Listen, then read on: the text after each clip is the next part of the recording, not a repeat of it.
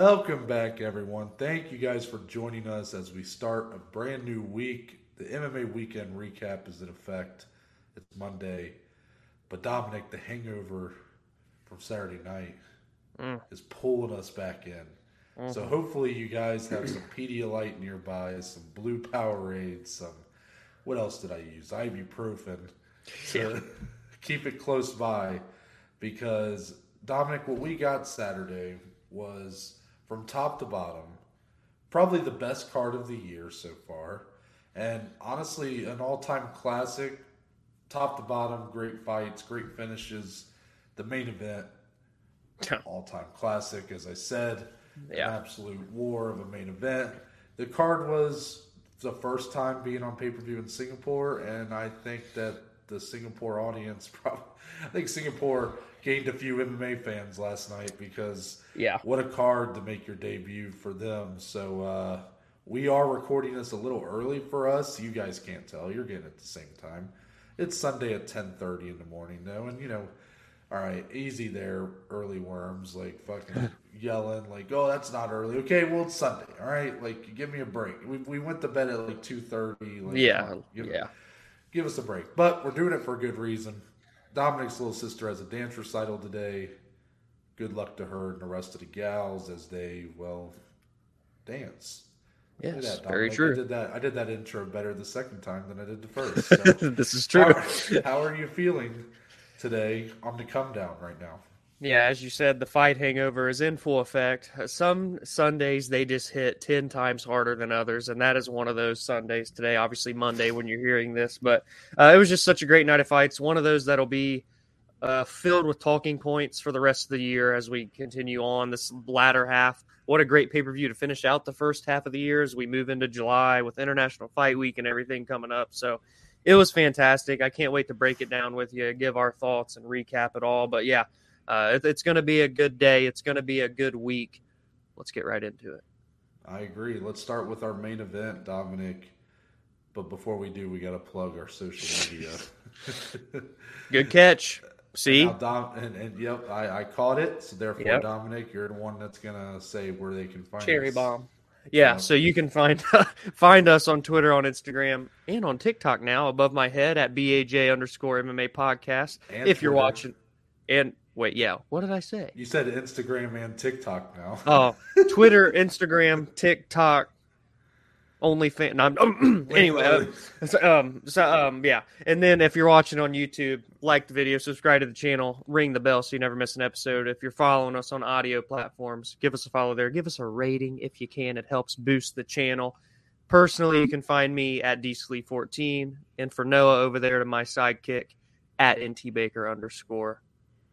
Did I cover all the bases? I think you did, and I think Dominic just called me the Robin to his Batman, and I think you're the Batman to my Robin. Well, I was okay with that because, like, Robin's never the fat one, so, like, I was kind of like, touche. Dominic telling me I'm looking slimming, perhaps. You are looking lavish this morning. Thank you. Let's start with our main event, Dominic. Yes. Jiri Prochazka is our new UFC light heavyweight champion.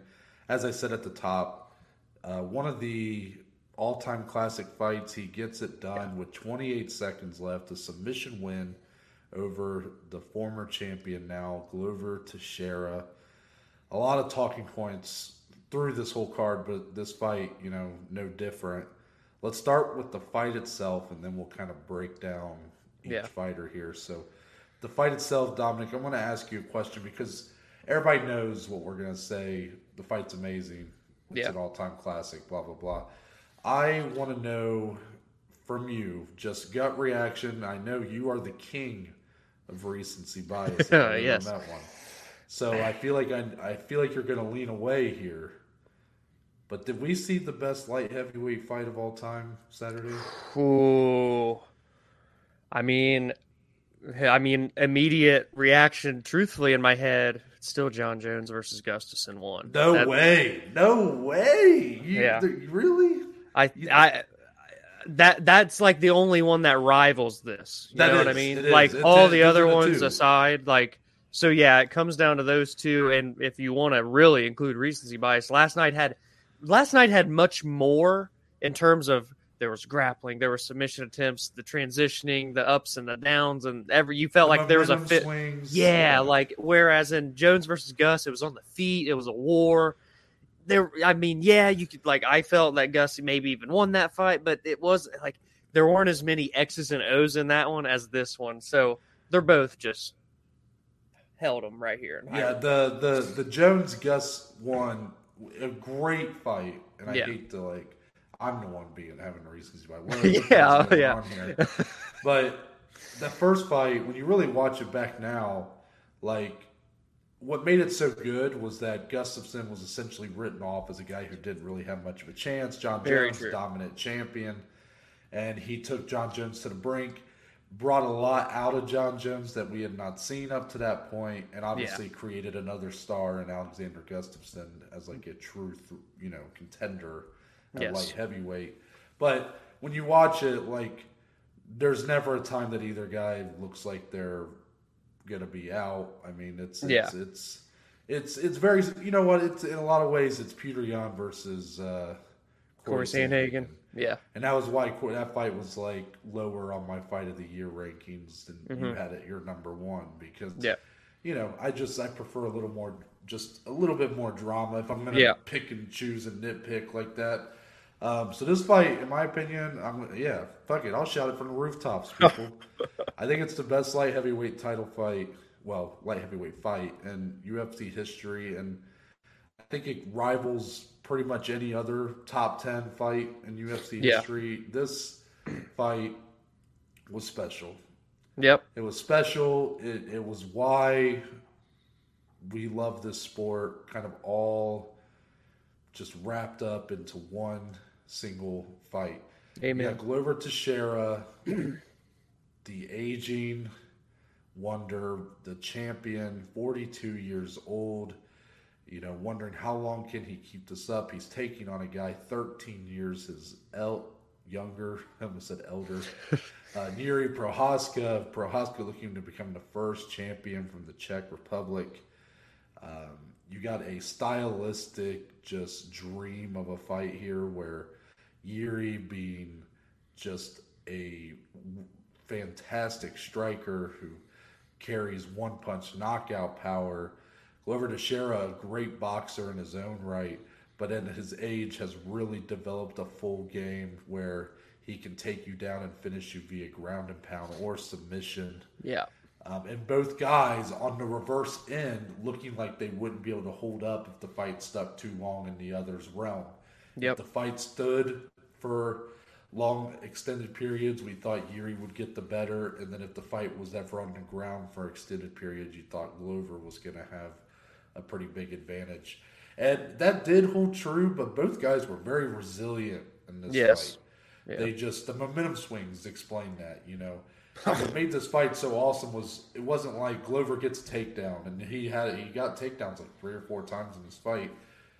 But every time he did, I don't think it ever that wasn't just how the rest of the round went out. No. Jiri would get his feet on the cage and he would push off and flip the position, and then he's in top position. And some of these rounds were hard to judge. Yeah. Because you'd have Jiri dominating round 2 on the feet, and then with a minute and a half left, Glover gets the takedown and starts landing some great elbows, gets that cut above Jiri's real nasty. eyebrow. I mean, yeah, just real, just exclamation point at the end of the round.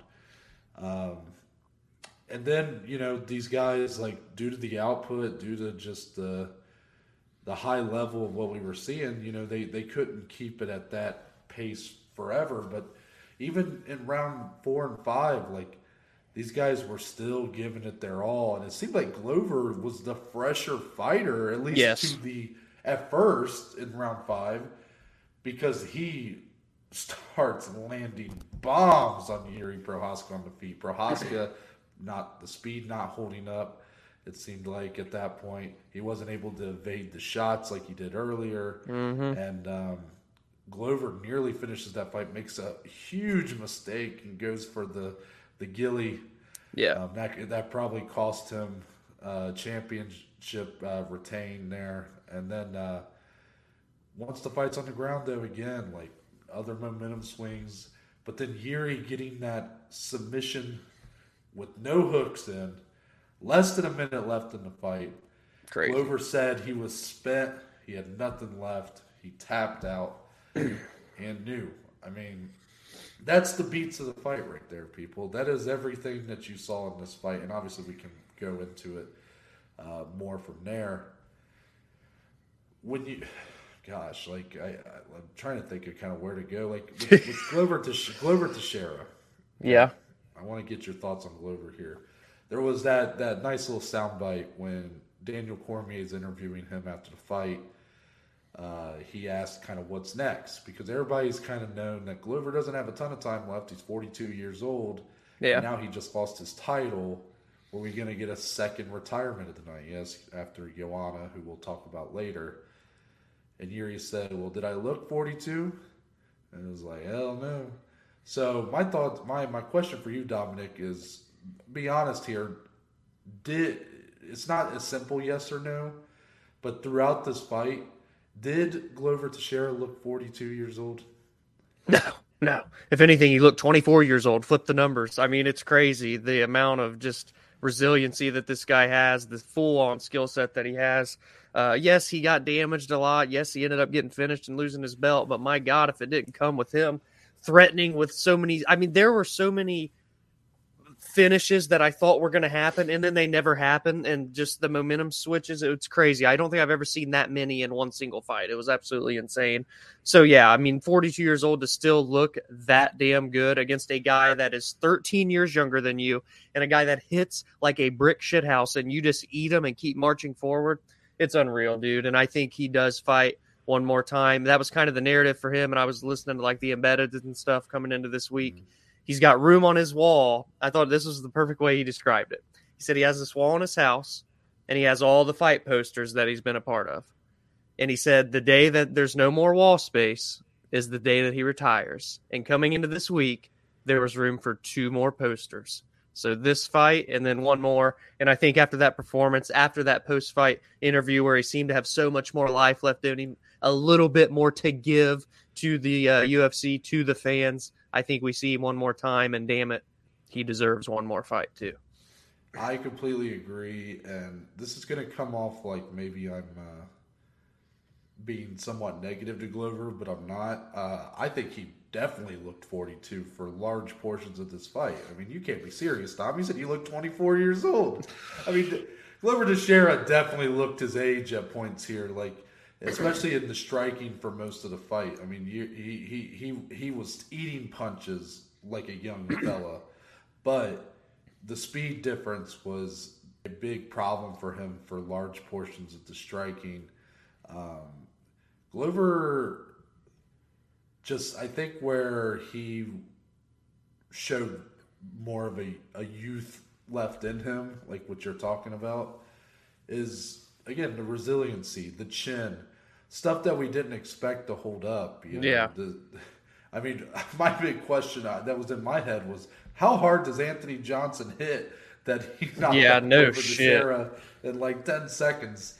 Because Yuri Prochazka hits fucking hard, man. And he was landing some uppercuts and straight rights. I mean, he was landing it all. Glover definitely looked his age at points here, but it didn't matter because he was so resilient. He showed a lot of toughness, a lot of grit throughout this fight.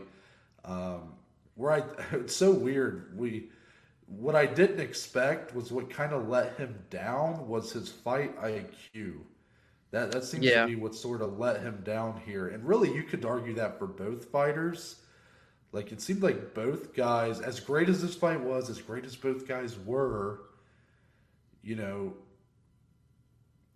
Glover less so, but Yuri was very negative about his performance here, despite winning the title.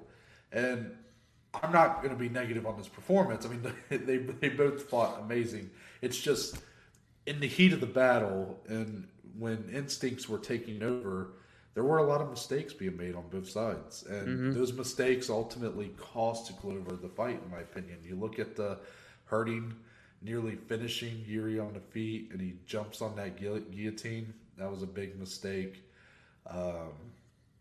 I feel like there was another one. I think Or there was even a like just shooting for a takedown in general. I think maybe even round 4, he had Yuri up against the fence, wobbling, and went for a takedown. And people were like, "What are we doing? Why are we shooting for well, a takedown?" yeah, I don't know about that, but I do know that I think there were a few times or a couple times when he had the mount, he's landing vicious ground and pound, and then he would kind of stop, like as if Hmm. to save a little energy. Yeah, But I almost felt like if he just kept going for a few more seconds, like the ref might jump in.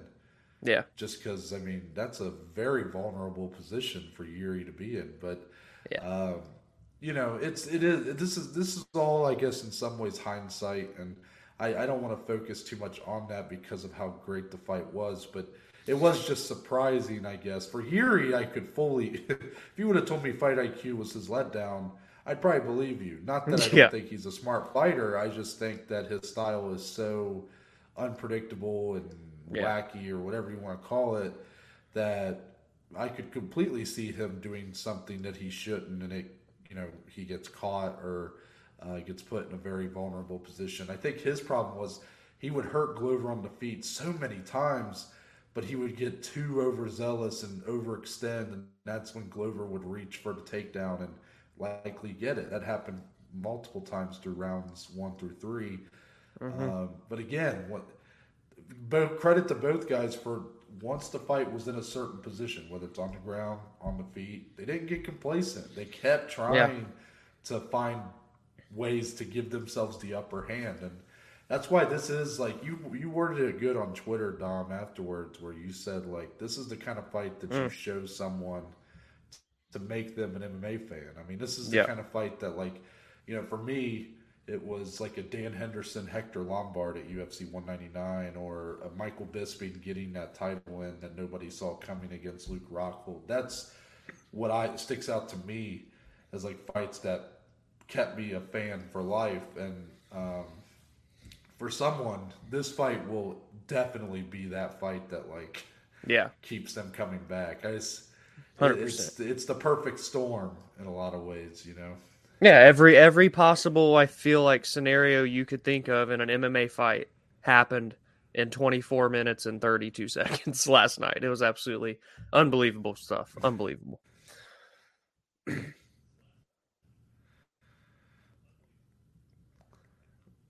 Yeah. So Yuri Prohaska heavyweight. Your thoughts? He was 28 seconds away from losing the fight. Mhm. Losing. I mean, on the judges' scorecards, he was down on 2 of the 3 scorecards. The other one had it tied going into the 5th round, and if that fight rides out without a tap there, I wonder if Glover gets that round too, because he had won most of that round Mhm. Mhm. before that. So Erie loses the fight if that goes the next 28 seconds. Um, I don't know what my question is here.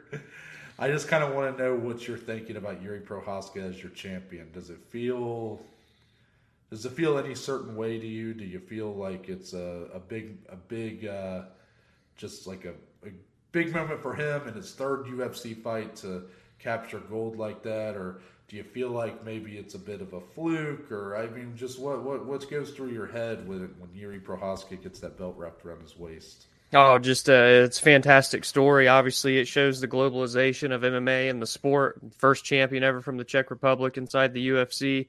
He gets it done in emphatic fashion in an amazing fight. One that he was down in, likely to lose on the scorecards. I didn't even know that about the scorecards. I'm glad you pointed that out. And it feels like also a guy, Yuri, that can put together 2, 3, 4, 5 title defenses, or go out in his first defense and get knocked out within 30 seconds. I don't know what's going to happen during this title reign, but I know that it's going to be a fun ride while it lasts. It's so exciting to have this new fresh blood at the top of the division. I'm just excited to see what he can do with it. Now I'm going to get instant thoughts here, or I guess 12 hours later, instant thoughts, however you want to word it. The fight was so good. Yep. Glover Teixeira, 28 seconds away from retaining that belt. Do you run this fight back? Oh, I, oof, immediate reaction, no. I don't think they would run it back. Would I be upset if they ran it back? No. But I think Jan was there for a reason watching the fight. And also, what I thought was interesting in Dana's interview with Brett Okamoto this week, he said that Ankalaev versus Anthony Smith would be a number one contender fight. So I don't know if he just forgot about Jan or if he was like, that's next up after Jan. I don't really know what's going to happen. But no, I don't think that fight will get ran back. I mean, if you're in Dana White's shoes, is that the fight you make, though? Do you run it back, or do you stick with Jan, or do you do the winner of Anthony Smith on Kalaev? Yeah, I would do the latter too. I would go on. It sucks, man. Like, I wouldn't be opposed to Jan getting it. It just stinks that he won that fight against Rakic, but Rakic blew his fucking knee out, and that's Yeah, how he got the win, you know? well, Like, so let to me me, just. go Oh, ahead. sorry. I was I just didn't going to mean say to cut you off. Ankalaev Smith would feel more like a number one contender than Jan Blachowicz, even though Jan Blachowicz is number one right now and coming off of a TKO win, technically. I'm pretty sure Dana's never said Jan would be number one contender. I actually think he kind of said the opposite. It seems that everybody else is. Jan said he's the number one contender. Glover said he would be the number one contender. Yuri last at Saturday night. I guess they had some words on his way back, and he blew him a kiss, which was pretty funny. Uh, but Dana himself is not committed to that. He is committed to Ankalaev Smith being a number one contender fight. So that is an interesting problem to have. I think it's Yeah. a good problem to have for light heavyweight that you have so many options. But I'm just gonna. I'm not sure. I'm gonna talk my way through it, but I am gonna play a little devil's advocate for Glover Teixeira to get that immediate fight. Dominic, he was 28 seconds away from winning, Mm-hmm. from winning the belt, and it's one of the best fights we've ever seen. Mm-hmm. He doesn't have much left, at least fight wise, but I think there's a great. I almost think there's more reason to run that fight back than to do Yuri versus Jan Blachowicz. Yeah, I would say Glover probably after that fight deserves it more than Jan. But I think winner of Ankalaev Smith should get the next shot. Yeah, what I think is going to happen, I would probably say Jan is in the driver's seat right now. I think there's a lot of pressure on. Yeah. Well, I don't know if I would say Jan's in the driver's seat, but let me say this. There's a lot of pressure on Ankalaev and Anthony Smith to deliver. Someone That's true. Ankalaev cannot do to Anthony Smith what he did to Thiago Santos. Yeah. Anthony Smith can't. I mean, Anthony Smith always brings it. Yeah.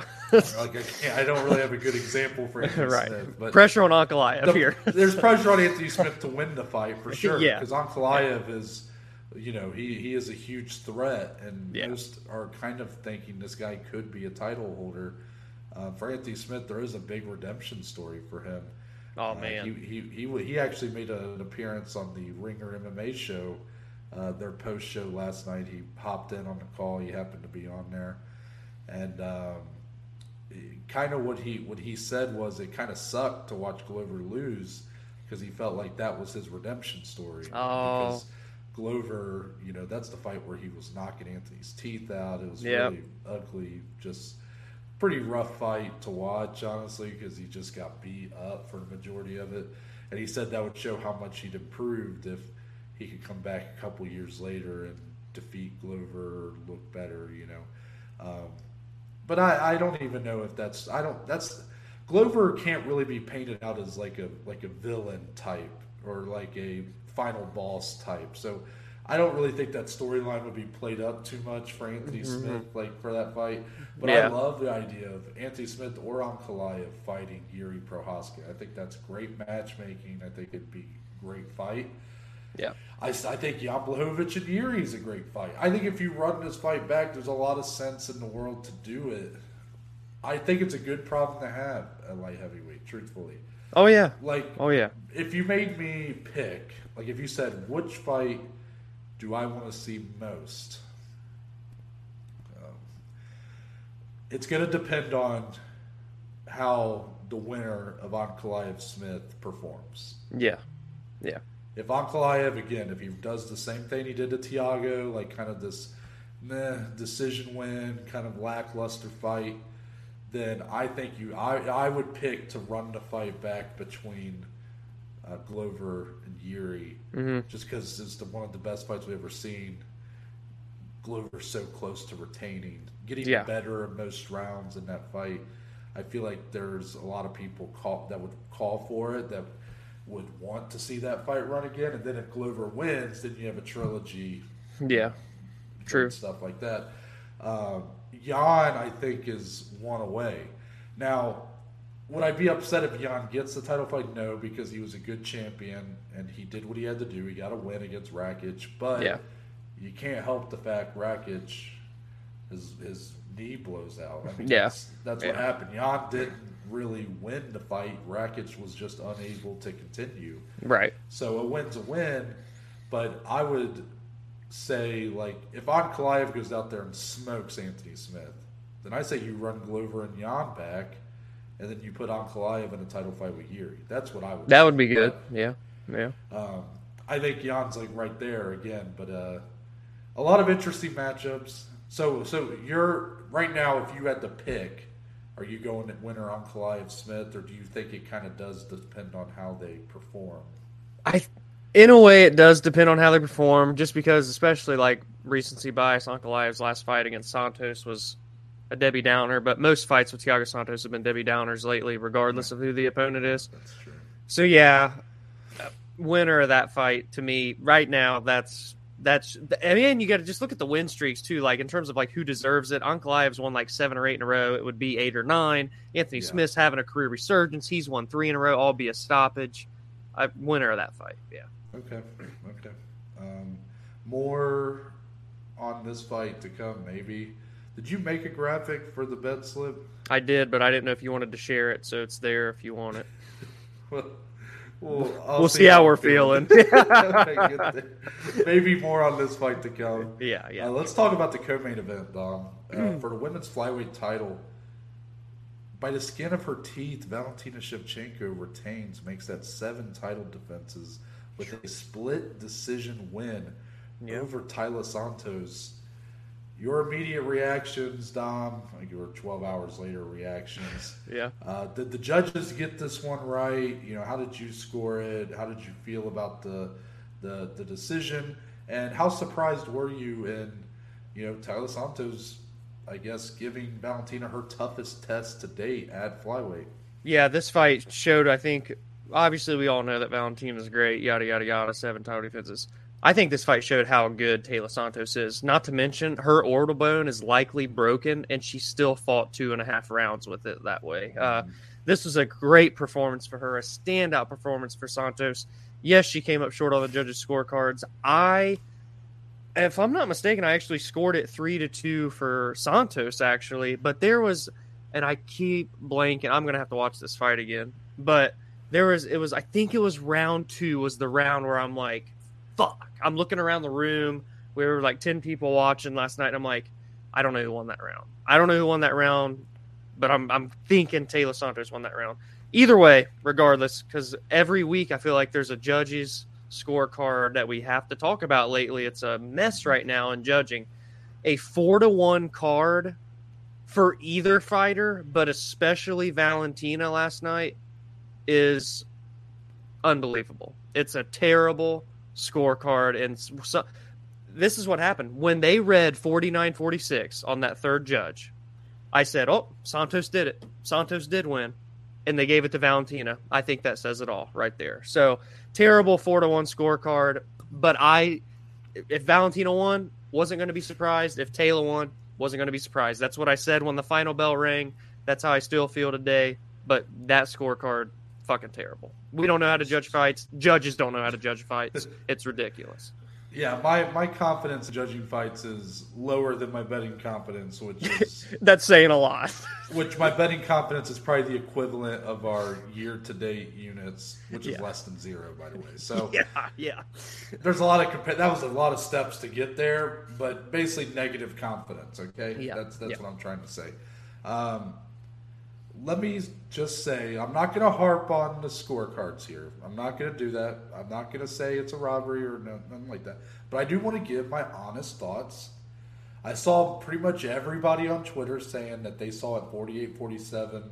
Either way, the majority I would say did score it for Santos. But it seemed like everybody was like, but I would be okay with 48-47 Valentina. Yeah. That seemed to be the popular opinion. When the scorecards got read and it was all said and done, Dom, I had the same exact feeling at the end of this fight as one fight previously. And I'm going to get your thoughts when I say it because it had a much different reaction to the scorecards than this one did. John Jones versus Dominic Reyes. That was my feeling here. I can't. Okay. I understand we're running into this every week. You know, this now, like in my brain, I'm making sure it's in my brain when I'm trying to judge these fights or score them live, you know, myself, that damage trumps all, right? That is what damage is what matters. Yeah. Admittedly, the first 3 rounds, Taila Santos had a lot of control time. Yes. A lot of dominating positions on the ground. Not a lot of damage, not a lot of ground and pound being thrown. Yeah. Did have her back for one of those rounds, had a few submission attempts there, but you would have to argue if you went off the striking in rounds 1 through 3, Valentina, even though there wasn't much of it, did just a bit more. Yeah. Yeah.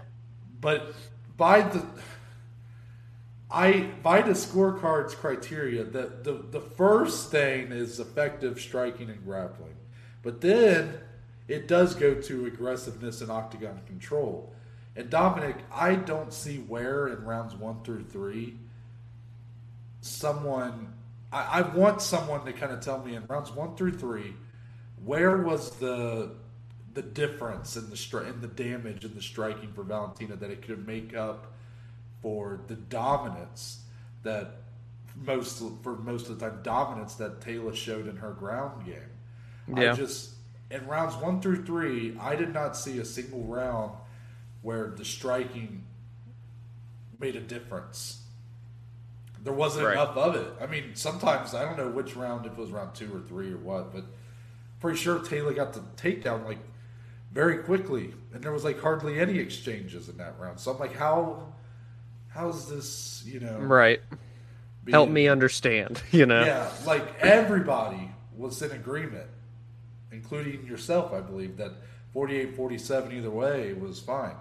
Yeah. And I wasn't mad at the scorecards, but I was like kind of surprised. I really thought Taila had done it. I thought that was it. Yeah. So it was kind of like, wow. And then I saw the reactions online. I'm like, wow, well, I guess I'm wrong. Because, you know, I really thought the rounds that everybody won were pretty clear. Yeah. Yeah. Like, that's a good point. It felt like, yeah, so to me, truthfully, round 1 felt clear Taila. Round 3 was clear Taila. 4-5, obviously, for Valentina. And I'm looking at the scorecard now. I had to pull it up because I didn't get to see it. The judge that gave 48-47 to Valentina, they gave her round 2. Obviously, the one that gave it to Taila gave her round 2. And then we have the judge that gave it 4 rounds for Valentina. So he gave her round 1 as well. Disregard that scorecard because that's bad.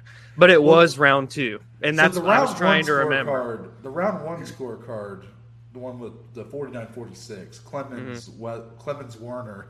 Yeah. That's the judge's name. So he gave her that round off of the, you know, when Taila had her back, Valentina was like throwing pretty good shots. She was hitting her hard. I remember that. So that's why he gave her that round. And I even said at the end of that round, I'm like, guys, that was a Taila round, right? But you're like someone saved wrist. Yeah, because I'm like, there's no more dominant of a position in grappling than to have someone's back. So she got the back mount with the body triangle too. Yeah. So even though she's not landing damaging shots, and she was threatening with the rear naked too. Help me. Yeah. Help me to help you. Okay? Yeah. Like I just that's the feeling I had was John Jones, Dominic Reyes. And you know, the outcry from that fight, I'm not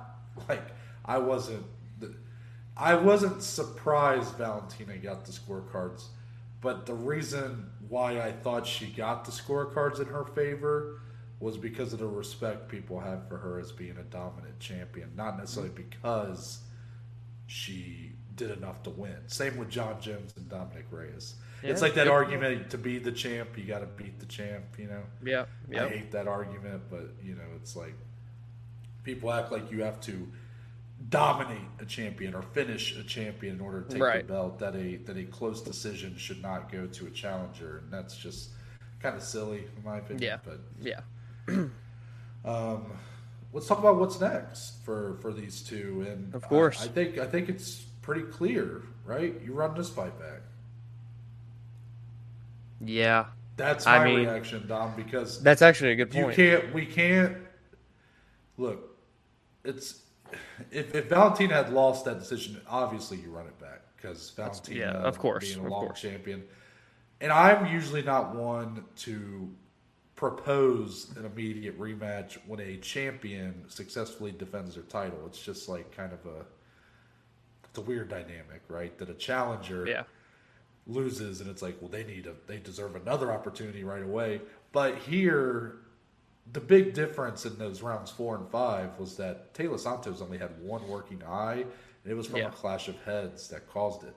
Yep. Incidental, not Valentina's fault, but those 2 rounds could have went much different if Taylor Santos is still working with both eyes. And because of that, I still thought she won the fight. Yeah. But because Valentina gets the nod and gets her belt, I do think that there's enough of I think there's a mixture of things here. One, I think you have enough. I don't want controversy is the word I'm going to use, but that's not. Everybody seemed to be pretty respectful on the whole thing. Yeah. But there's enough of a controversial element to that fight to where you run it back, and there's just nobody at flyweight who is like in demand for a title fight. Katlyn Chookagian not going to get it. So I guess, Dominic, there were those other options Valentina has mentioned about perhaps going up, fighting Amanda Nunes, fighting Juliana Pena. Do you think that her eyes are still going to be set on that, or do you think that she can be convinced or otherwise, interested in running it back with Santos? I think, man, that's the thing with Valentina. She just seems so open to do whatever. Like, I'll go do this, I'll go do that. You just give me a name, I'll sign the contract. So I think she would take this rematch. I think, if anything, too, the way that she is, hey, you almost lost your belt. This was a close fight. Do you want to go out in a rematch and try and put a stamp on it, solidify you are that good? Yeah, I'm not opposed at all to a rematch. Like Noah said, it's just really the biggest thing going in Taylor's favor. Obviously, she almost won the fight, clearly. But there's no other clear-cut front runners in this division right now. There's a lot on the come up. There's a lot of good talent, but they're not there right now. So, I mean, there wasn't like if Taylor's orbital bone's broken, then obviously that puts a wrench in things. But if it is just some crazy swelling that can go down, damage-wise wasn't too insane if you take that headbutt away. So hopefully it's not a broken orbital bone and they can run it back soon. Because, I mean, unless Manon Fiorot starches Katlyn Chookagian, there's no one else. And I don't even think that would give her the claim over Taylor. Yeah, I would agree. Like, to me, I just feel like there's enough of that's enough of a case. Like, there's a clear thing that was technically illegal. Clash of Heads, not illegal. Like, I'm not saying Valentina did it on purpose, but there is an element that that is not a legal maneuver. And that completely made a difference in the rest of that fight. So it just seems likely that you run this fight back. And, man, you got to think Valentina's going to be favored in that second fight. But I don't know, man. That's going to be definitely won't be no minus 630 and going into No, Taylor was already like the biggest or the smallest underdog. Yeah. Since Valentina fought Joanna back when she won the title. Yeah. It's crazy. Crazy. More on this fight to come if we decide to talk about our bet slip. Let's get into our featured bout, the rematch of the best women's fight of all time, Zhang Weili versus Joanna Jędrzejczyk. Dominic, no judges required for this one. Weili gets the KO with the spinning back fist. I saw those boys at Barstool spinning back fist. I saw they posted that the gif of Leonardo DiCaprio on the couch pointing at the screen. Yeah. Pretty kind of a nice Good one. one. You make your podcast and name after a move, and it happens in a fight like Yeah. that. I mean, that's pretty sick. So It's clever. spinning back fist ends it in the second round. 2 minutes 28 seconds. In 3 seconds before the over 1.5 cashes. No reason to mention that, but all right, Dom. This fight.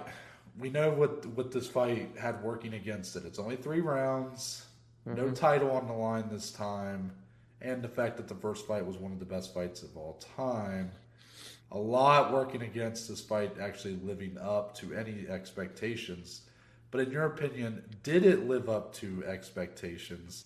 And I'll let you even continue to just talk about your thoughts as this fight was, transpiring, what was going through your head while watching. That these ladies were going for another fight of the night contender. That was my first thoughts. But honestly, man, how good did Zhang Weili look last night? Listen, I know Joanna's been out for 2 years. She's contemplated retirement, yada, yada, yada. But she had a 5-month training camp for this fight. She was full bore, it seemed pretty clear, for this fight. And Zhang Weili is just getting better and better. She looked so good. This training camp, she wasn't even with Henry Cejudo, and she still looked like she had been improving in her grappling and wrestling. I mean, she is an absolute stud, a beast. And then to do a spinning back fist and face plant Joanna like that, I mean, what more do you want? She's going to get a title opportunity to get her belt back for a second time, and it's much deserved. You can't go out there and do that to Joanna and not get a title shot. I'm sorry, Marina, I love you, but now you just have to fight Rose for a number 1 contender fight because Weili's going to fight Carla. That's the way the cookie's got to crumble. This was an amazing fight, and Joanna, of course, we see her retire afterwards. Gut-wrenching for many reasons. Noah was really hurting last night. I felt for Noah so bad. But then when she retires afterward, and, this is someone that, 6 title defenses, one of the most dominant champions we've ever seen in terms of title reigns, was always in fun fights, it seemed like. To go out like that, it's tough, but it felt like a good swan song at the same time. She said she wants to be a mother. She wants to pursue other things. She's turning 35 this year. She felt the time was right, and it did feel right after losing that way. Closing the rivalry, too, kind of at the same time. It felt good at all aspects of the fight for both ladies. Yeah, this fight was completely lived up, which yeah. is such a surprise in its own right. Yeah. I put it on my list of contenders for surprise fight of the year. I really was trying to reserve my expectations. Yeah. Due to a lot of the factors you just mentioned. Weili had, even though she looked good in her last fight against Rose, hasn't won since the first fight. Joanna hasn't fought since the first fight. Both may come in here looking to reserve a little bit of their, attack. Joanna, maybe a bit of ring rust. Yeah. Weili, maybe due to a little lack of confidence. But that's not how this fight played out at all. No. Zhang Weili came out super aggressive. She looked big for this fight. So strong, man. And the strength was a big difference for her early, able to get takedowns on Joanna, which has always been something that nobody could do to Joanna. Yeah. That's something not being looked at enough. Is 100%. Weili was able to get those takedowns with little effort, but she got her down. Yes. And Joanna, for her credit, I thought looked pretty good here. I think this bigger story is Weili being. Yes. I think this fight, and maybe I'll even ask you this question to cut myself off because we know how good this fight is. Are we in agreement that this fight, the result, and everything that took place here, said more about Weili's improvements than it did about Joanna? Any sort of slide from Joanna here? Oh, I think so. I think I mean, because like she won the title in dominant fashion, right? Whaley, this is. She got knocked out by Rose in the first round relatively quickly. She looked great, and then the rematch with Rose, neck and neck, she could have won that fight and looked better this fight than that fight. We only saw a round and a half, a little under a round and a half of action from Zhang Weili. She looks incredible, the best we've ever seen her. She's 32, right at the tail end of her prime, in her prime years. She looks prime to, no pun intended, get that title back and actually put a reign together. Carla Esparza's got a battle coming. She's not. Yeah. Zhang Weili is not going to go in there the way that Rose did against Carla. She does not give a shit, and I can't wait to see that fight. To be truthful. Was this knockout of the year? Or this is recency bias, or do you feel like Michael Chandler or McCann or someone else may still have it? I mean, it's there. What do we do? 4 contenders at the Joeys? Yeah, we do 4. Right now, she's in the top 4, and 2 of them are spinning back fists. 2 of them are from women, which is so badass. I don't know if it's number 1 yet, but it's gonna be a tough discussion at the end of the year. Technically, Molly McCann was a spinning back elbow, right? I guess there was some spinning shit going on. There was some spinning shit. Yeah. Yeah, it's an interesting discussion for sure. I saw Molly tweeted. She's like, "Damn it! Now my finish isn't the best." And I'm like, "Well, there can be more than one. I mean, come on, Molly. Chivalry's not dead. We can have multiple women on the knockout of the year list." Yeah. It was really it was so unexpected. And oh, dude, yeah. Let me just say, I'm gonna acknowledge it now instead of waiting till the bet slip. But I thought about this a lot because I had as part of a parlay piece, which wouldn't have hit either way because true Yuri Glover did not go under 2.5 rounds. But me and Dominic had a long discussion on this podcast about what's the word? Betting etiquette. Etiquette. Thank you. And Dominic has been really good since then. He just shuts. It's only been like 2 weeks. He just stays quiet. It's great. Yeah. He doesn't. Yeah. I mean, we talk a lot on there, but he doesn't say, "Noah, you got this in the bag, brother." Yeah. But I'll never do that again. but there was a part of me that was sitting there, and I thought about it late, and I'm like, Dominic was watching this with people. Dominic gets real excited when he's watching fights with people, and this was a great fight.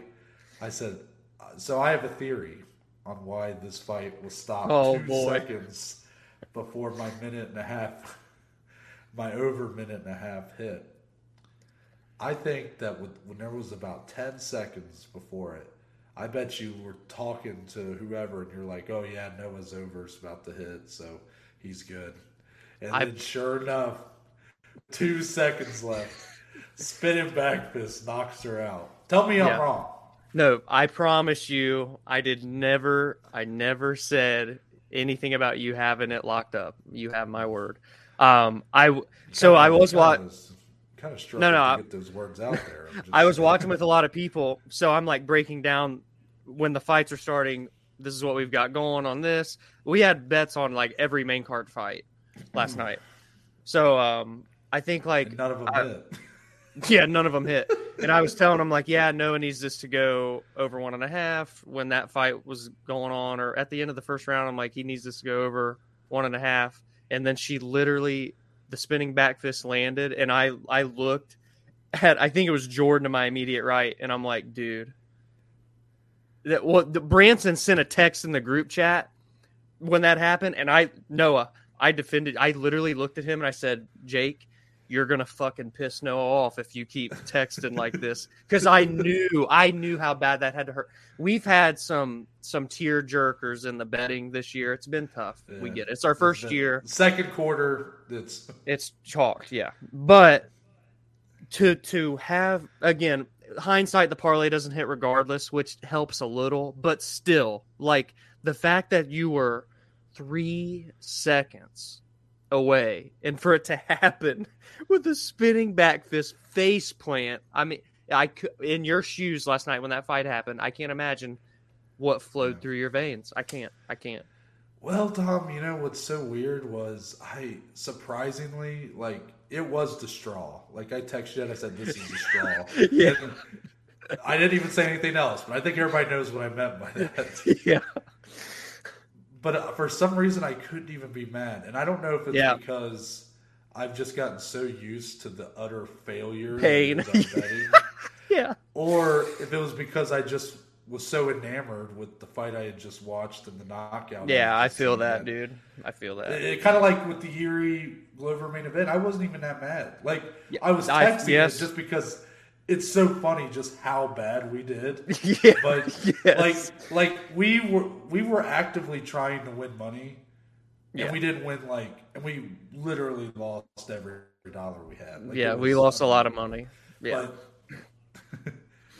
but like people literally could have like you could have had a baby or no a dog. You know you put 2 bets out each with dog food in it, and the dog would like eat out of one. It's like okay, that's my play. And they would have done a lot better than we did. Yeah, it feels like you that. You could have had a baby put bet shapes into the holes. Yeah. And pick bets that way. And they did better last night.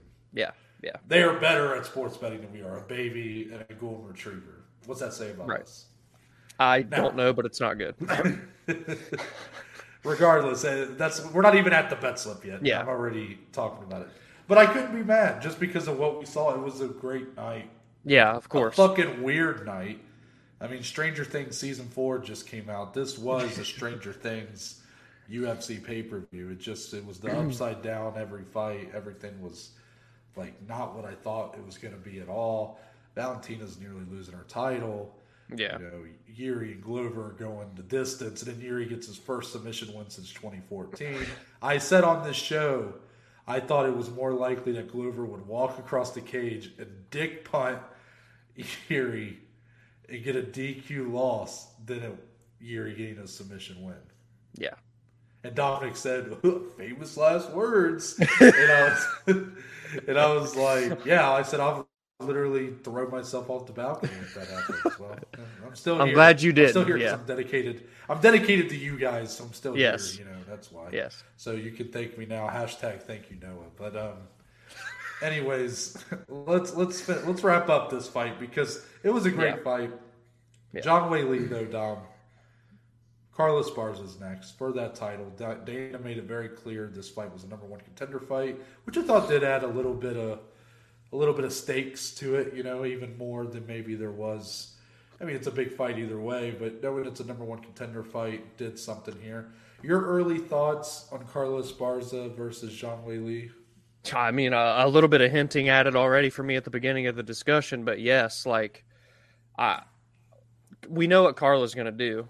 You never really know what Zhang Weili's going to do, but we know that she is so good everywhere right now that I don't think she's going to give a shit what Carla has to offer.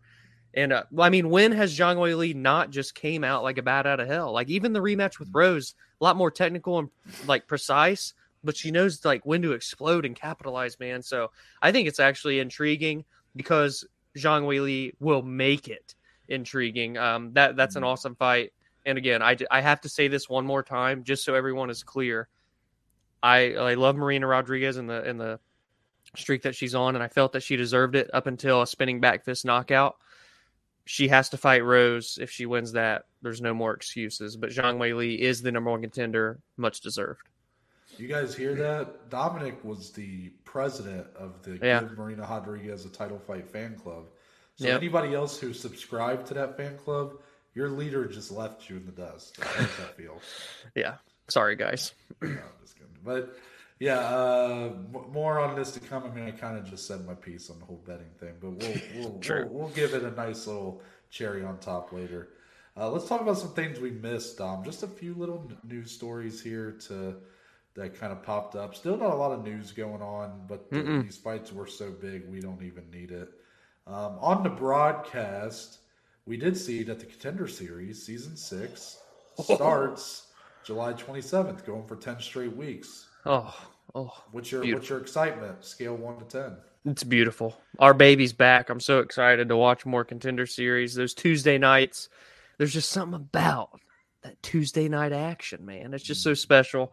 So I'm excited. Of course, we've had a lot of discussions lately about the Contender Series. Check out Verbal Sparring from last week. Shameless plug, but Oh, real um, quick though, did you realize July 27th is a Wednesday? They're moving it a day. okay. Oh, Wednesday night Contender Series. Hump Day fights. Actually, I can stay up late on Wednesday night, so it's Which even better. which I'm just gonna say, kind of sucks because we record on Oh, Wednesdays. that is tough timing. Yeah. Um, Yeah. but we'll just have to talk about them on the recap. We'll I recap it. guess. Yeah, right. But I'm excited. You know that, and I'm excited to see what talent we will see come through this season. That's all I can say. Yeah, completely agree. I think it's the best prospect farming show Yeah. that the UFC has going. They have a lot of them. Let's talk about the new one. Debuting on UFC Fight Pass, the new Road to UFC. It's very hard for me to say the title of this show because I want to say Road to the UFC. Yeah. But the title is Road to UFC. Yeah. Let's make that clear. No the. No the. So Road to UFC had their first 4 episodes come out, Dom. We started with 32 fighters. This of course, was being filmed. The fight's taking place in, why am I blanking? Singapore. Yes, Singapore, where we were just at for the pay-per-view. Yeah. All the best talent in Asia being kind of put in this tournament, 4 different weight classes. We started with 32 fighters. Did you have a chance to watch any of Road to UFC? And if so, I'm going to give you another scale here, even though the last question you completely skipped over my 1 to 10. But Oh shit. let me 10. just say, yeah, I figured it was kind of dumb for me to ask. So on a scale of let's go with the scale of PFL Challenger Series to Contender Series. Yeah. What is your excitement for Road to UFC? I think it's cool, man. I think it's a cool concept. We haven't seen tournament style stuff in the UFC in quite some time. And being that they're really trying to, segment that Asian market and blast into there and find legit prospects, I think is what makes this show unique. I think it's what makes it cool. So it is very exciting. It's not Dana White Contender Series level of exciting because I think it's a little bit lesser known. Like, it's still great young talent, but it's not like we've seen them in LFA or like even some that have been in the PFL, so on and so forth. Then there are a lot of them are just very young, but it is above the Challenger Series from the PFL as well. It's a perfect middle ground. I'll give it like a 7. Is it above, I think it's cool. Is it above modern day Ultimate Fighter? Being that I haven't watched any of season 30, I would have to say yes. Coming from the Ultimate Fighter guy, I'm going to say yes right now. Of course, Noah. If Habib and Tony get to coach it, then I'll have to. Oh, don't even. I figured I'd give you a little tickle there. But yeah, I think it's a cool concept, tournament style. I might be putting you on the spot. I didn't get to watch any of this live, by the way, just hindsight. I saw a lot of clips and whatnot. But second round details, when-ish, do we know? Yeah. They're just late. All I know is later in the year. Okay. So by I guess what I'm assuming is going to happen, because we're down to, wait, how many fighters are we down to? It would be 16, right? Yeah. We're down to 16. So I think they'll do, if they're going to do 4 more episodes and do 4 fights apiece, then what's that going to take us down to? What's the math here? You just keep halving it. So 32, 16, 8, 4, 2. Yeah. Yeah. Okay. Yeah, we're good at math. So that's all I can say. That you wanted my thoughts. There it was. Okay. Beep boop, beep boop. I like it. But no, I know they said later in the year. I don't know if they'll be going back to Singapore for the rest of those. Yeah, that's interesting. Maybe try to do it stateside. I would say it would probably be easier for them to go to Singapore and continue that. Yeah. Than bring all of those Asian fighters over to America. That's a lot of traveling to have to coordinate. So maybe the finals will be like on one of the fight. That's night true. Cards. That's a possibility, I would say. Since in the past, when they did like a road to UFC thing previously. That's kind of what they did. All in all, I watched the first episode. I fell asleep during the second. Not a knock on the show itself, just because long night. It was last night when I tried to watch it, and I was just too tired. It's fine. Look, it's Contender Series, but with all Asian fighters, which is fine. Mm-hmm. I mean, that's cool. But you know, that's really it doesn't feel as prestigious as Contender Series. Like, you don't feel like right. The level of talent is at the same level, because when you stick to one part of the world, just, you know, it's a little bit more diluted than the Contender Series, which takes from anywhere and everywhere. But I thought the fights were okay. The first fight was the best fight. The very first fight of this whole ordeal was the best fight I had seen across an episode and a half. So I do think that there's some decent fights going on. But is it something that I'm necessarily going to, like, you know, am I going to care too much about when the finals pop up and stuff? I mean, I'll probably watch it, but I don't know if I'll be that invested. But it's above, I mean, anything is above Challenger Series. Gum on the bottom of your shoe is above Challenger Series. And honestly, gum on the bottom of your shoe might be above the Ultimate Fighter at this point. But unless Tony and Habib coach, then maybe I'll be interested. But unlike Dom, who tried to tell me that Amanda and Juliana are the best tough coaches of all time and hasn't watched a single episode. Go to the last bullet. The hills you're willing to die on, my friend. Last bullet here. This one goes to Dom right away. Oh, yeah.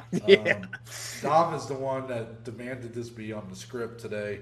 We're talking about BKFC. That's right, Bare Knuckle Fighting Championship. Mm-hmm. They are going to London in August, following the footsteps of the UFC. So they'll be making a big splash there for their 27th numbered event. And Dominic, they got a pretty big headliner. Yeah. MVP from Bellator will be taking on former UFC welterweight Mike Platinum Perry. Is this the kind of fight that's going to make you watch BKFC? Oh, absolutely not. Will not be watching this fight, but I'm shocked. You were very quick. Yeah. But still, though, let's not go over the fact that this is two combat sports organizations co-promoting, being in talks with one another. For Bellator to give MVP, like, hey, go do bare knuckle. And apparently he's done boxing one-offs, which I didn't know that, to be fair. Know that either. But for them to send him over there and bare knuckle against a former UFC guy and Mike Perry, it almost feels like they're trying to get a little like, oh, our guy's beating former UFC guy kind of thing. But it's interesting. I think it's a unique collab, if you want to put it that way, like they say in the music world. So, yeah, we'll see. It's in London. Good for MVP, home country. Can I say something? And I mean it with no disrespect, like no no offense. There we go. Yeah. If I say no offense, then anything I say you can't get mad at me for. Okay? Of course, right. You just had like two really bad takes in like a minute. You had two of the worst takes you've ever had in a minute, and you didn't even realize it. I love that for me. So let's see. Where was the? Now I'm forgetting your takes here. So, okay, thinking that they put this fight together to be like, yeah, UFC, look, we can beat your guys. Okay, well, MVP, former Bellator title challenger Mike Perry was let go or did not get re-signed to the UFC. Not quite sure that that's what they're really going for there. And, I guess it wasn't really a bad take, but you were just incorrect in that this is not being co-promoted. This is just... They're sharing their guy. But I mean, they're just it's the same as Eagle FC having that Mamadov. It wasn't co-promoted. It just... All right, I used the wrong word, Noah. You got sorry, I used the wrong word. It wasn't a terrible take. It was just a bad wrong. take. Wrong. Just wrong. But no, Dominic, I still love you. But you know what? This main event, I will say, I saw it. I was completely shocked by it. Yeah. But I won't deny that it didn't at least somewhat pique my interest. It made me share the graphic with you. You know? Are you On my still, end. Are you still like in the camp of like? Are you big anti BKFC still? Yeah, I just don't really care for it, basically, is all. Like, what's your thing? Is it too violent for you? Like, what? I feel like, not that it's mixed martial arts, it's bare knuckle fighting, but I feel like where the UFC once was and all the shit that they had to go through to bring MMA to where it is today, but then we're doing bare knuckle one-offs on the side that has taken us back essentially to what we were. So you feel like they're almost working against what the Yeah. UFC spent so much time. And MMA in general, like all these promotions, Yeah, Bellator, PFL, all of them. Yeah, that's Well, all. I mean, I think that's a fair point because I mean, you did have someone die who fought for Yeah, them who was not to mention that. who was very outmatched and shouldn't have been in that fight anyways. I will say that BKFC at first I was pretty much in the same level that you are, and I do think that some of the decisions they've made that I've heard about over the last few months. Again, I've never watched one of their events, but it's at least made me go, okay, they're kind of self-aware about how they're they kind of know their place Right. in the combat sports world, and I kind of respect that self-awareness. Like I feel like they're much more self-aware than like Bellator is, or like or what the fuck was that the Triller, like Yeah. stuff like that. Yeah.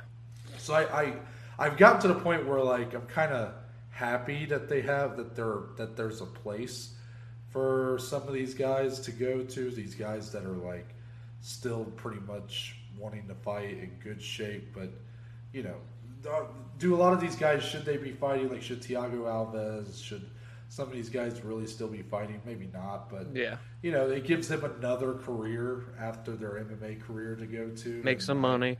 It's a bit bare knuckles, a bit brutal for my taste. Like Yeah. The damage is a little more noticeable and stuff, but I've got to a point where I accept it. I don't know if I'm ever going to be at a point where I'm going to be like a fan or Yeah. watching it, but I will admit I may check out this main event just because it's like, wow, what a weird one. Yeah, for sure. So let's get into some fight announcements. We do have a couple of those, and this first one's still not confirmed, more of a rumor right now. But Dominic is Mystic D right Yeah, there. that's right. Alex Perez lost his fight. Dominic said, "Why not give him Pantoja?" And the UFC said, "Well, we agree." So They tuned in. Alexandre Pantoja versus Alex Perez is in the works for UFC 277 at the end of July. Yeah. This is a rematch. This is Sure. the match that earned Perez a title fight in the first place when he quite impressively cut down Pantoja with leg kicks. I said, Dominic, on the episode that Pantoja was sitting at home like Roy Vey, like grabbing his thigh, his calf, as you wanted this match to be made. But no, maybe not. Maybe he's just game for it and says, I can do better this time. What do you think of this fight? I do think it's a fun fight. I just want to see both guys fight in general. So if this is what it's got to be, a rematch from not too long ago, that's what it's got to be. I mean, Pantoja's had a great win since that loss. Perez fought for the title and lost and hasn't fought since, but he's had 27 canceled fights. So, yeah, number 6 versus number 3 gets a chance to still kind of keep relevance, get back into the top 5 there on a pay-per-view card. Sign me up. Also, during the broadcast, we had a pretty big one announced. For the second time in the UFC's history, it'll be going to Utah, Yeah. Salt Lake City. First time, fun fact, August 6, 2016. Yeah. Fight night card, too. Yep. Yair Rodriguez versus Alex Caceres. Wow. What a weird one that was. Right? Yeah. It was a good fight. But anyways, main event, UFC 278 in Salt Lake City, Utah, Yeah. will be for the best in the sport title. Yeah. Kamaru Usman headlining His welterweight title will be on the line. It'll be against a familiar foe, Leon Edwards. Dominic and the rest of the Leon Edwards fan club can stand proud. They stood by their man. They said he needs to hold out for a title fight, and here he is. About a year from when he fought Nate Diaz, he will be fighting for the welterweight title. Do you feel like justice has been served here, Dom? Yes, I mean, in the great words of Josh from Drake and Josh, nothing bad ever happens in Utah, baby, because Leon Edwards got the title I don't shot. even remember that quote, but I can just hear Josh saying it in my head. Well, where are you gonna go? Utah. And why Utah? Cause nothing bad ever happens in Utah. He finally gets the title shot, man. Kamaru, the best pound-for-pound fighter in the world. It's so funny that it is happening in Salt Lake City, Utah. That is very, very unique. I'm crying right now. But I'll be curious to see what else they put on this card. But, I mean, obviously, this is a great title fight. It's the one that should happen next. It's a rematch. Leon Edwards has not lost a fight since he fought Kamaru Usman in 2015, I think is when it was, 2016. And Usman's went on a tear. Obviously, he's never lost in the UFC. If he wins this fight, he will tie Anderson Silva's win streak record of 16, which is saying a lot, ladies and gentlemen. There's a lot riding in Salt Lake City.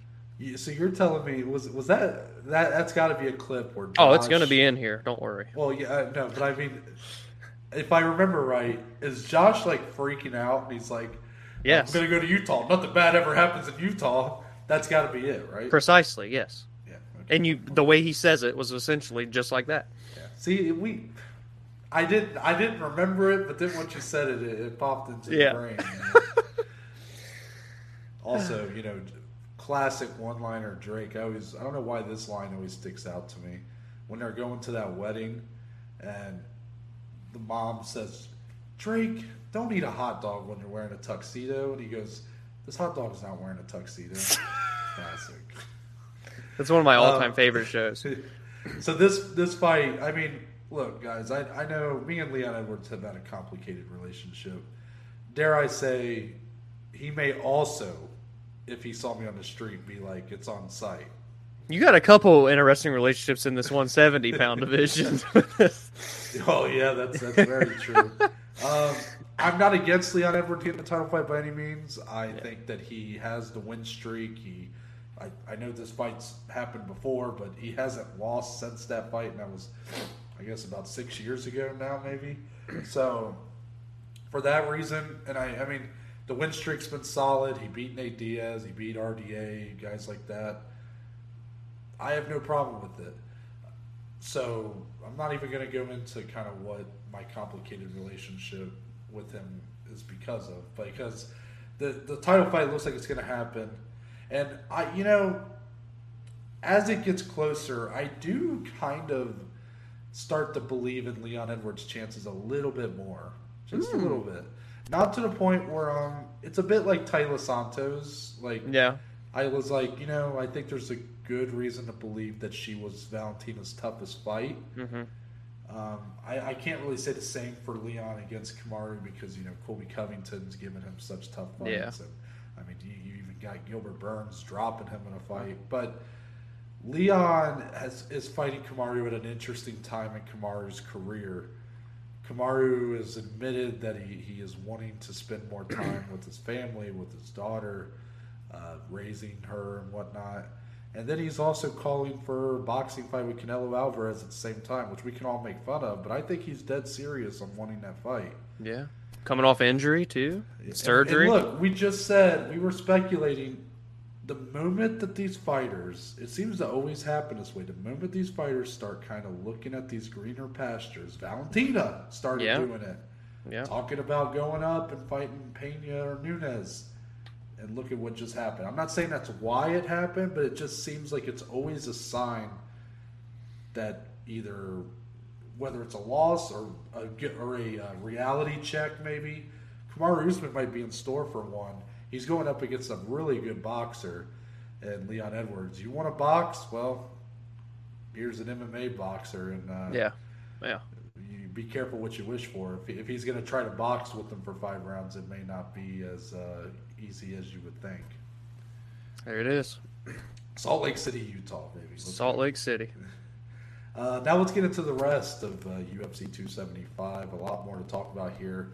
Jake Matthews, the Celtic kid. I mean, talk about a Holy standout. shit. If you want to go off a standout, if you go past those first 3 fights and like a standout performance of the night, he took on Andre Fiallo, who was Dominic's biggest story of 2022. It was a bigger story than Will Smith slapping Chris Rock in Dom's eyes. You know, Yep. that. Yep. God, I'm really laying.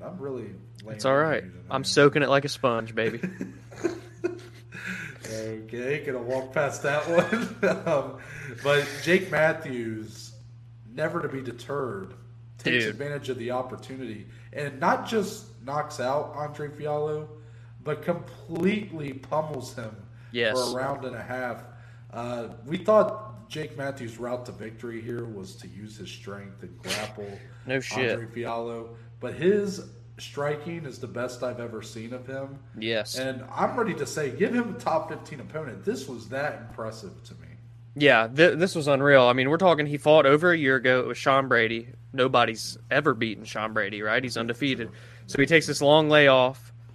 He's been getting better. From all signs, he's been getting better during these layoffs. We were talking about that inactivity throughout this such a strange career for Jake Matthews, just in terms of the length and how young he still is. To do this to Andre Fiallo, who had so much momentum, who carries so much power in his hands, Jake Matthews never looked worried. He never even hardly got hit in this fight outside of the couple crazy exchanges to finish the first round. He looked crisp, strong. The movement, I mean, it was a damn near flawless performance. It shocked me. I couldn't believe how good it was. For a guy that is known for his takedowns, as Noah said, who has gotten finishes, but it's ground and pound or it's via submission, to do this on the feet against such a dangerous opponent, top 15 all day. I agree with you 100%. I mean, that was an awesome performance. That he really seems to be filling out now at 27 Yes. years old. Not only does he look big, I mean, he's huge for this division. Ripped. I mean, We already know that his wrestling is great. yeah. And if this performance is anything to go off of, this is a well-rounded guy here. This is a dangerous threat for this division. And it just, maybe we were just a little too enamored with the story of Andre Fiallo, but make no mistake, Fiallo was a game opponent here who was had all the momentum, all the who's who in the UFC kind of riding with them. And Jake Matthews upset a lot of people last night. Oh, yeah. Oh, yeah. Upset, betting wise kind of thing, not Including not us, too. legitimately But a upset. lot of others as well. Our opener of the main card, Jack Della Maddalena, Jackie Moon himself. He didn't let us down, at least. No, he gets the first round TKO of Ramazan Ameev. 2 minutes, 32 seconds of the first round. Dominic, your thoughts on Jackie Moon's performance? Well, like I said, betting-wise, he didn't let us down, but he made it scary, right? We had some asshole clinching going on because he was in a tight anaconda choke. Tight! But the fact that he stayed so composed, he did what he needed to do to defend, gets out so good, gets back to the feet, and his boxing, I mean, it's unreal. He's so crisp and just Ameev landed precise. a couple good shots early. Ameev did land good shots. So, Jack, he had to work for this, but for Yes. 2.5 minutes, I mean, you can't say that he, anything else but what an exciting young fighter for this division. Yeah, and so many people were saying they were surprised by this matchmaking, which I understand. You got a young guy, he's on a tear, he's from the Contender. He should have gotten like an easier matchup.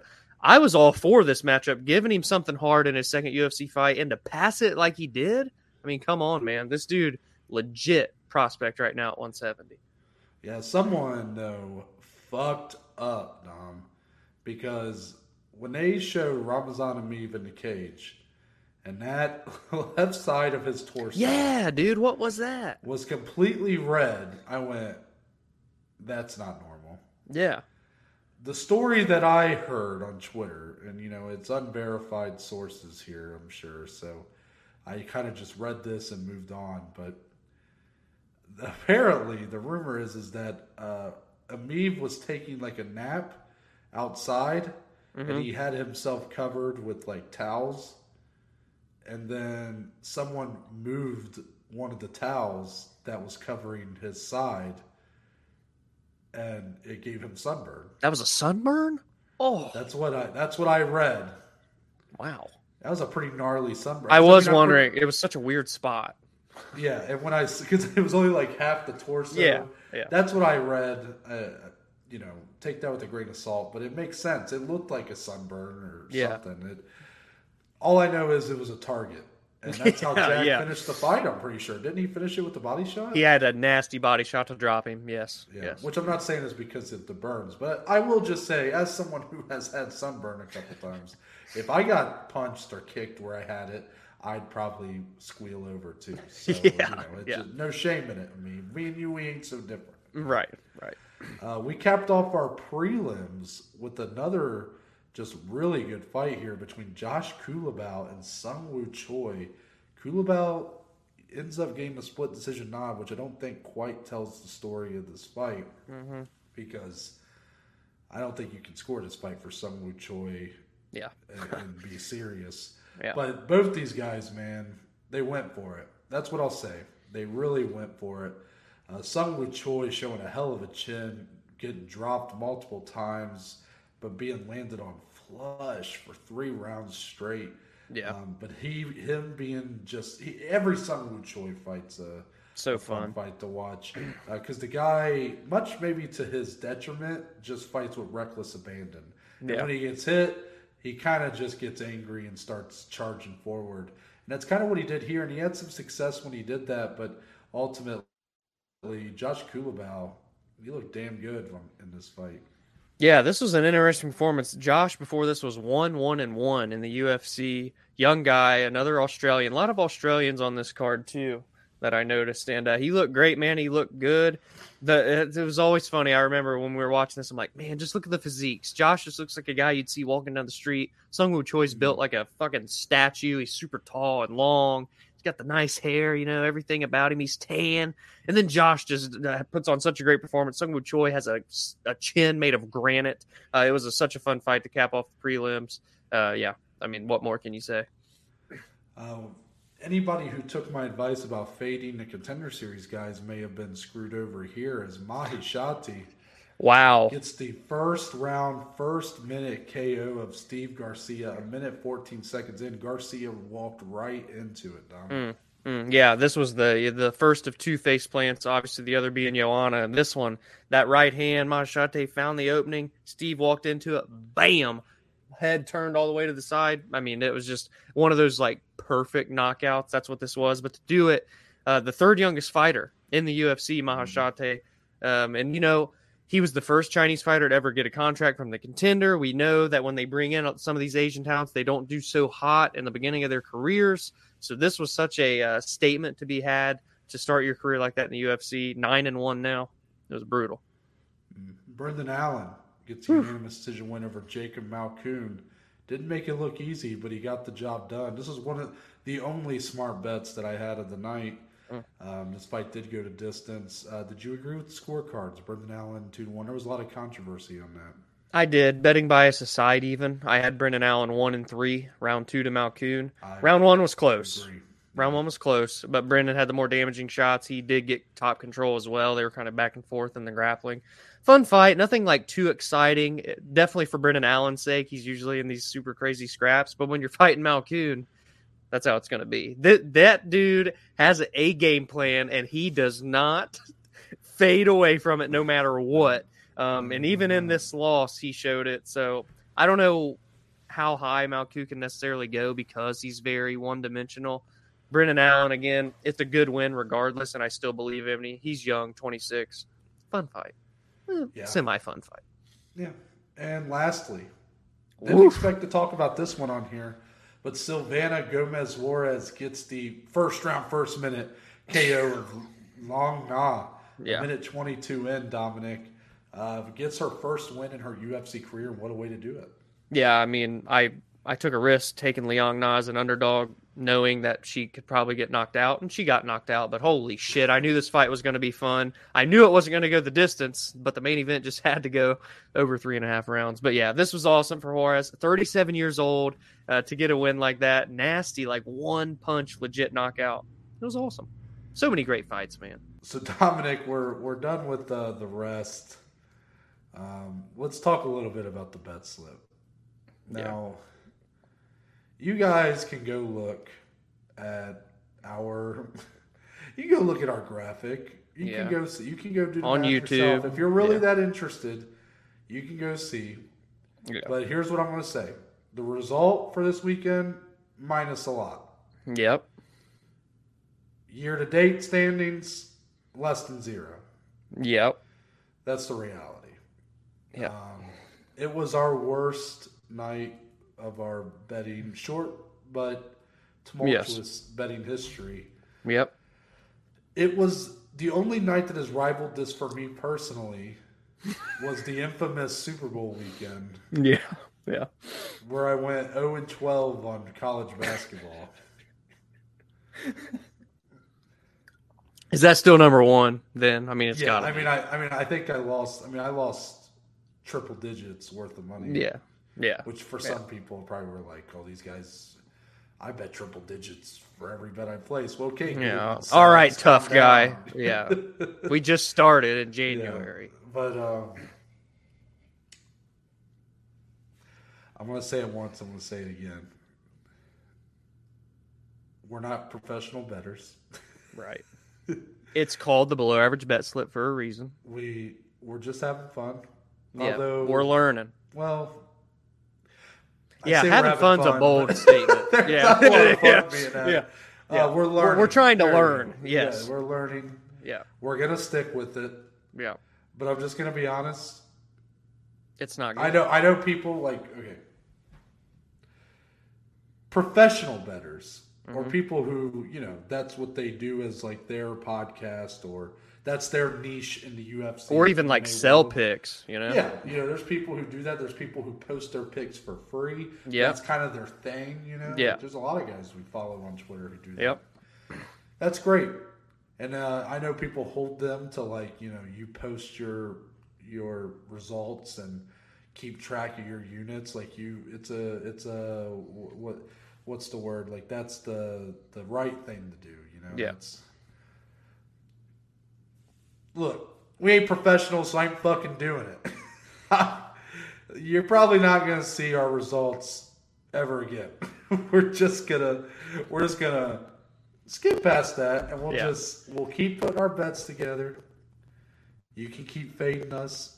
You're gonna make so much money. This week you would have made so much money. But all in all, I'm done with year to date. Gone. Yeah. It's like, back end Excel sheet shit. I'm gonna have it there to like look at. Yeah. But unless we hit 10 straight weeks, Yeah. you guys might not see it for a while. Yeah. We'll put Exactly. it that way. Look, you guys can say. But we're not whatever gonna you like want. lie. We're not gonna put together false numbers. No, that ain't happening. No, people can say whatever they want. They can say, well, that, you need to stand by it, win or lose. Well, you try losing as much as we've lost, and you stand by that, okay? It's embarrassing, people. We're done with it. Look, I get it. We're below average. We're the below average Joes, blah, blah, blah. Well, damn it, I wanted to do good at this. Yeah. I didn't want to lose money. I didn't either. Yeah.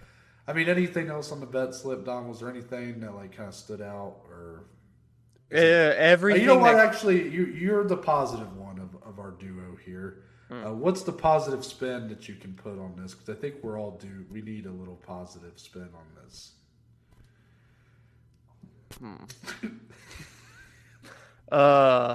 Anything? Well, I technically hit a parlay. That got fucked up going into it anyway. I should have known from the get-go that was an omen for this whole week when the Manel Cott fight dropped out. Well, I'm hearing Noah hit a plus 150. half unit. Half a unit. That's it. I don't have anything. Okay. I'm just going to say everything that could have went wrong in terms of like our bets hitting went wrong. Yes. Because I'm going to stick with this. You know what? No, fuck. You said you want some positivity. I'm going to say it right here. I'm standing by it that I have one bet that I regret. Liang Na money line. That was just a risky one that I felt I wanted to take a chance on. All the other bets, research backed. I felt confident in every single play. And it's just a week where none of it mattered. That's the reality of the game. That's the game we play.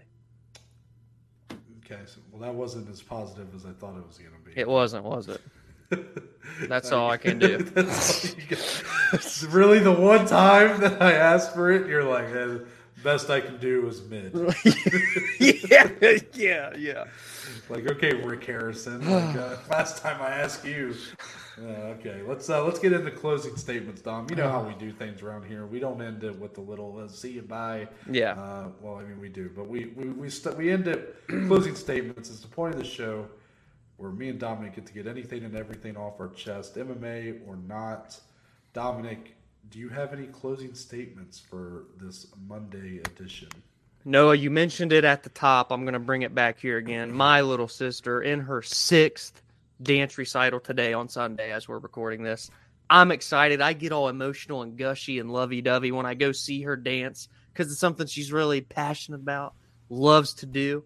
She's never done basketball or softball, all that stuff. Dance has been her thing for a long time. And we all go there and we watch her. And I feel like a really proud big brother in those moments.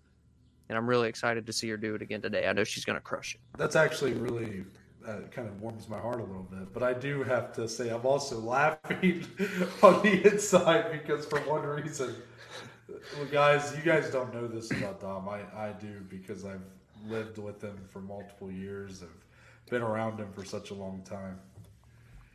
There is nobody, like his family's great. And they very much are very tight and close and connected, and you can tell that Dominic's just a very family-oriented guy, and the rest of his family is the same way. But it'd be hard to tell that if you went off of how they talk to each other, because anytime I've seen Dominic's mom call, or his dad call, or his sister FaceTime or something. It goes about 1.5 minutes to 2 minutes. Yeah. And it's literally Dom answering going, "What?" And then they'll be like, "What are you doing?"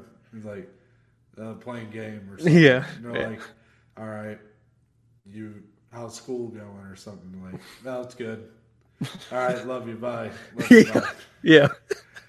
So it's just funny Our to phone hear. calls were so opposite. Yeah. Well, that's true because I'm like the complete opposite, where I have like 1.5 hour conversations with my mom on the phone. But it's just really funny to hear you say that because I know how much you care. I know you're a real good big brother, but I think so that funny. it's just like you just have to know Dom to know. Yeah. That's It's how he unique. is. Yeah. As for my closing statement, do I have anything? Actually, I'll give a movie recommendation. I didn't realize that there was a movie theater like 5 minutes from my apartment, Nice. which is really nice. Real new theater. It's called a Escape, like it's the letter X and then Escape Theater. Okay. They spelled it like it's the late 90s and Limp Bizkit's like the charts, that kind of stuff. But they had they do this thing. They have extreme showings of their movies. So I went and saw an extreme showing of Top Gun Maverick. So I went and saw Top Gun. Highly recommend it. I give it 9.1 out of 10. Wow. Okay. Yeah, so That's saying a lot. For those that don't know from Noah, like this dude knows movies. That's big. Big score. Yeah, it is a perfect kind of summer blockbuster, like pump your fist in the air type movie. The any scenes involving flying are thrilling. The characters are great. I mean, the story's great. It's just a really good movie. It's doing really well right now, obviously. This might be, if knowing that now that there's a movie theater that close to me, it might get a little dangerous this summer. I might be hitting up the theater a lot. I was actually, Dominic, I walked out of my showing and I got out of there probably it was a 6:45 showing. I probably was walking out right around 9 o'clock. And there was a 9:30 showing of the new Jurassic World. And I was very close to literally turning around, going back to the box office and buying another ticket. But I said, I don't know if I can do that. That's a lot of That's a lot of sitting in a theater, time. Yeah. But my dad wants to go see the new Elvis movie when that comes out. Okay. When he comes July 4th weekend, which I know you guys don't know this, but my very original first music guy, the guy that I was thought was the man, was Elvis Presley. Do you remember that, Dom, about me? Do you remember that? I remember you telling me that, yeah. Well, it was in tattoo discussion talks, if I'm not mistaken, even. Oh, yeah, I guess it was. So, third, fourth grade was kind of when I first started to really appreciate music. Mm-hmm.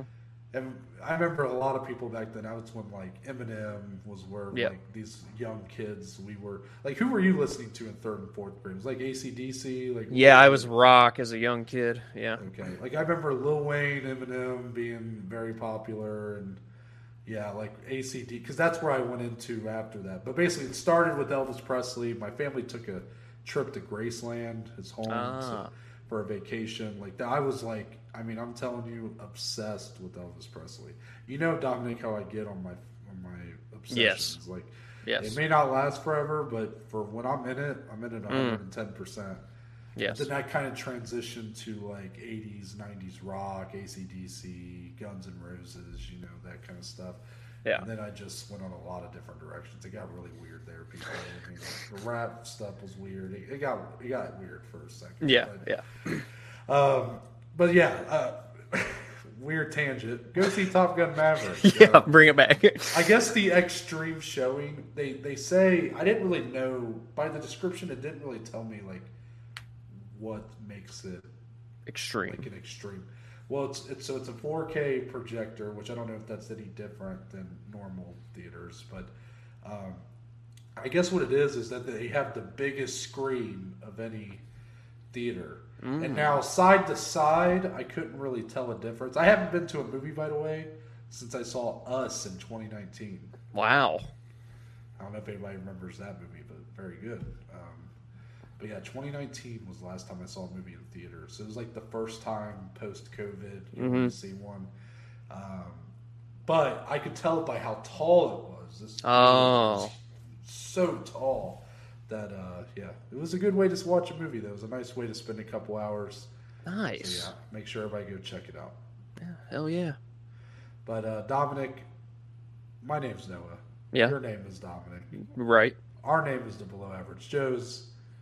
And we will see you guys on Thursday.